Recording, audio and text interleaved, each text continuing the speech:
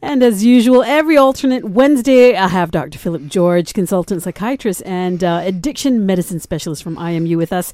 Good morning, Dr. Phillip. Good morning, Shaz. Wow, this is really interesting. Now, University Malaya Center for Addiction Sciences Director Dr. Rusdi Abdul Rashid said that social media addiction can lead to depression. It can also be that depression was already present in an individual before the addiction, and that social media is sort of kind of self-medicating the depressed. And he says that, those who are depressed turn to social media because they have lost interest in meeting people in real life. It's just easier to engage people on the screen. Yeah. What are your thoughts on that? The truth is not really completely out there yet, because there are some studies that suggest that overuse of social media can lead to depression, and depression can also increase people's need for social media use as well. But, there are conflicting studies.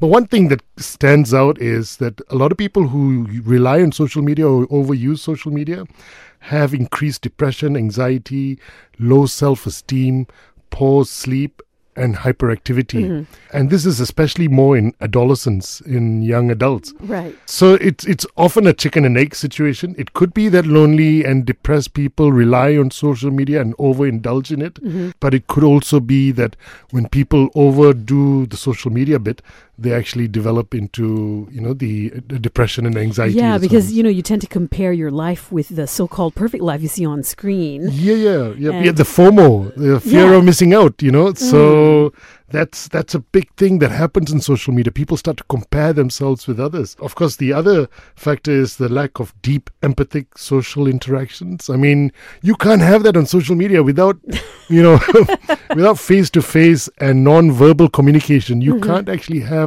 empathy and sympathy and everything else that builds a deep social interaction. Yeah, I mean, also, what are your thoughts on the statement I read just now about how those who are depressed turn to social media because they've lost interest in meeting people in real life? Yeah, because, with depression, there is often this anhedonia, a lack of pleasure from pleasurable activities and isolation.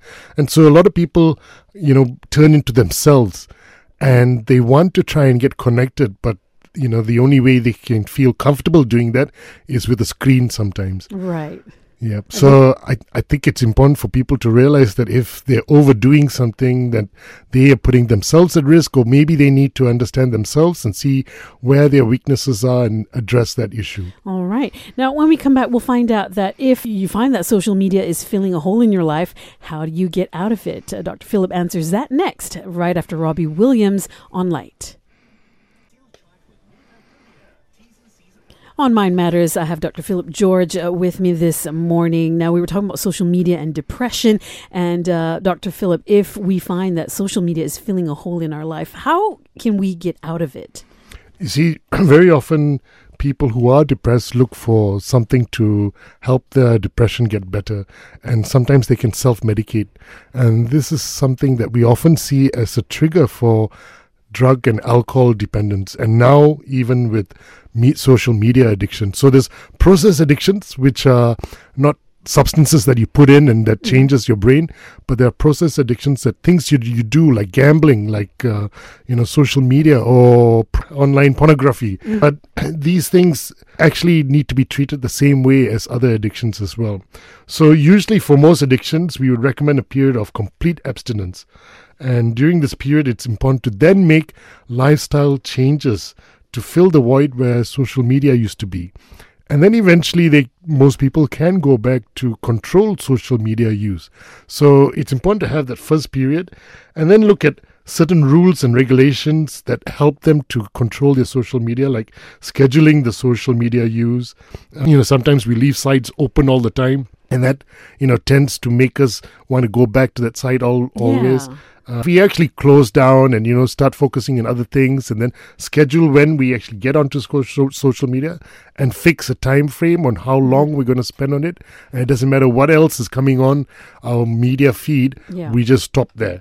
Limit the number of social media networks that we're on as well. I think, the more that you're on, the more likely that we'll get dependent and used too much. And here we're talking about, having your Facebook on and then your Instagram, your Twitter. And your WhatsApp. And And I think the other thing is, don't feel obligated. You don't have to follow everyone, accept everyone. And, people you don't know don't necessarily have to be the ones that you follow and, have to comment and give likes or dislikes and stuff like that as well. Right. Okay. Well, you mentioned earlier a digital detox and how it could benefit you, but would that be only taking you away from the addiction for the time being? Well, Dr. Phillip answers that next here on Light.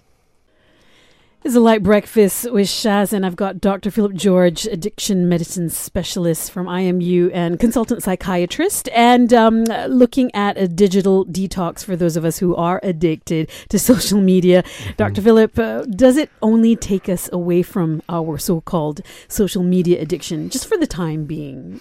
Well, actually, that may be the case if we don't put things in place. So with all addictions, actually, the important thing is a lifestyle change. And, typically prevention is better than cure. Yes. So if we actually instill that in children, because, every little kid now has a gadget.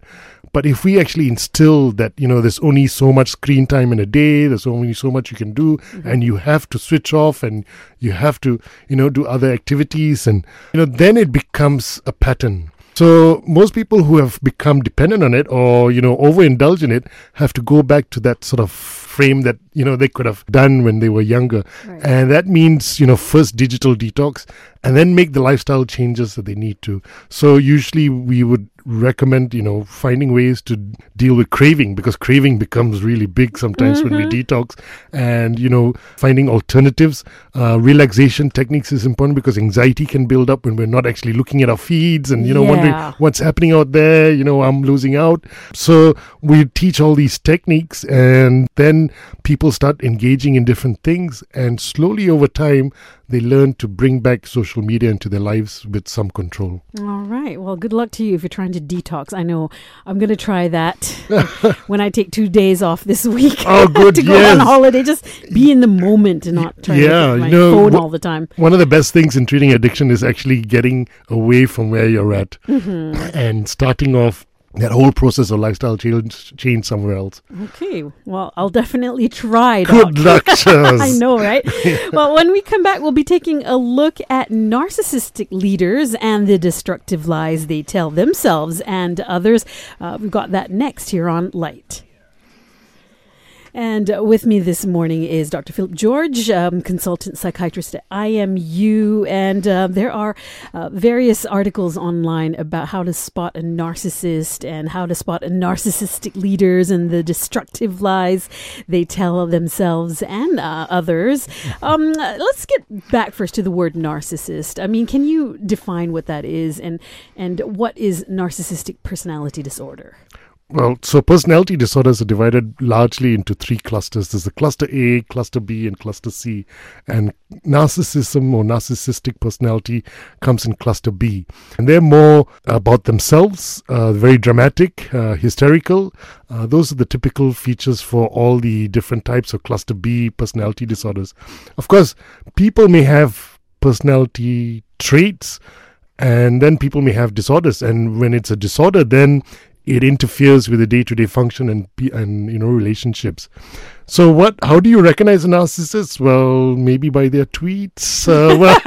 Or maybe you shouldn't go there. Yeah, exactly. Usually narcissists can be very charming, very charismatic. But over time, most people feel with them ignored, mm-hmm. uncared for, and they just feel like they're unimportant among them. And that's how the narcissist makes you feel. So that's transference. What you feel from your relationship with someone will be able to identify, what sort of person that person is. I mean, what sort of personality type that person is.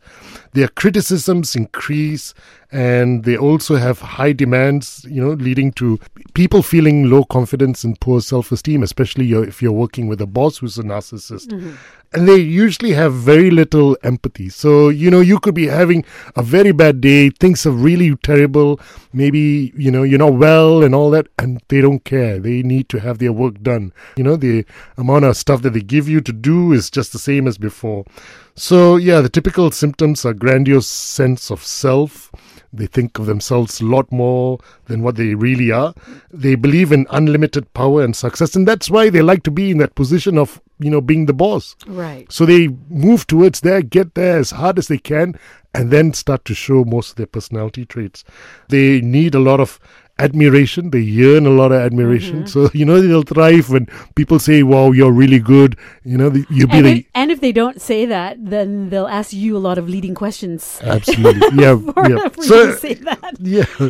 And of course, they're also, they expect a lot of compliance from others, and they can be very critical when you don't comply with them as well.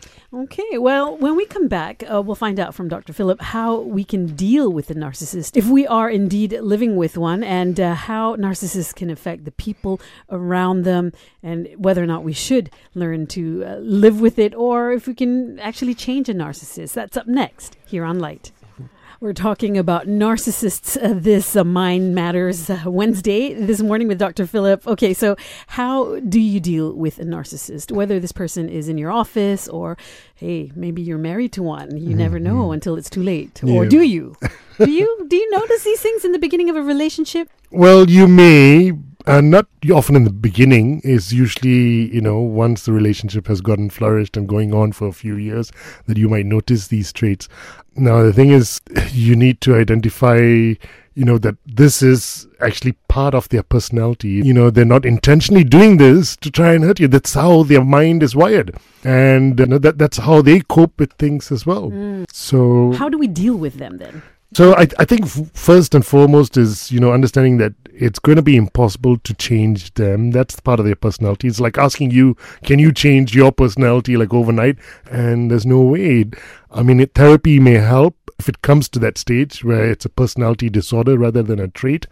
But otherwise, it's about changing yourself, how you react and respond. So I think very often people who are narcissists, entice others to react. And react then means, conflict and, all the other complications with relationships. And, in the office, it can be a huge, embarrassment or, a big outcome in terms of where you're going with your KPIs and everything else. Right. So understand that narcissists thrive on attention. And when you react, it may actually trigger off a flurry of, in some cases, tweets.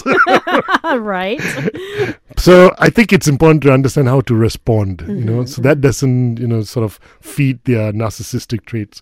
Then the second thing is set boundaries. We need to have boundaries. It doesn't matter what sort of personality the person has, but they eventually come to terms with your own boundaries. Right. Sorry, boss, I can't, stay back every day till 8 o'clock. I have to go home. I have to make a lifestyle balance and all that sort of stuff. Yeah, and then don't let them consume you.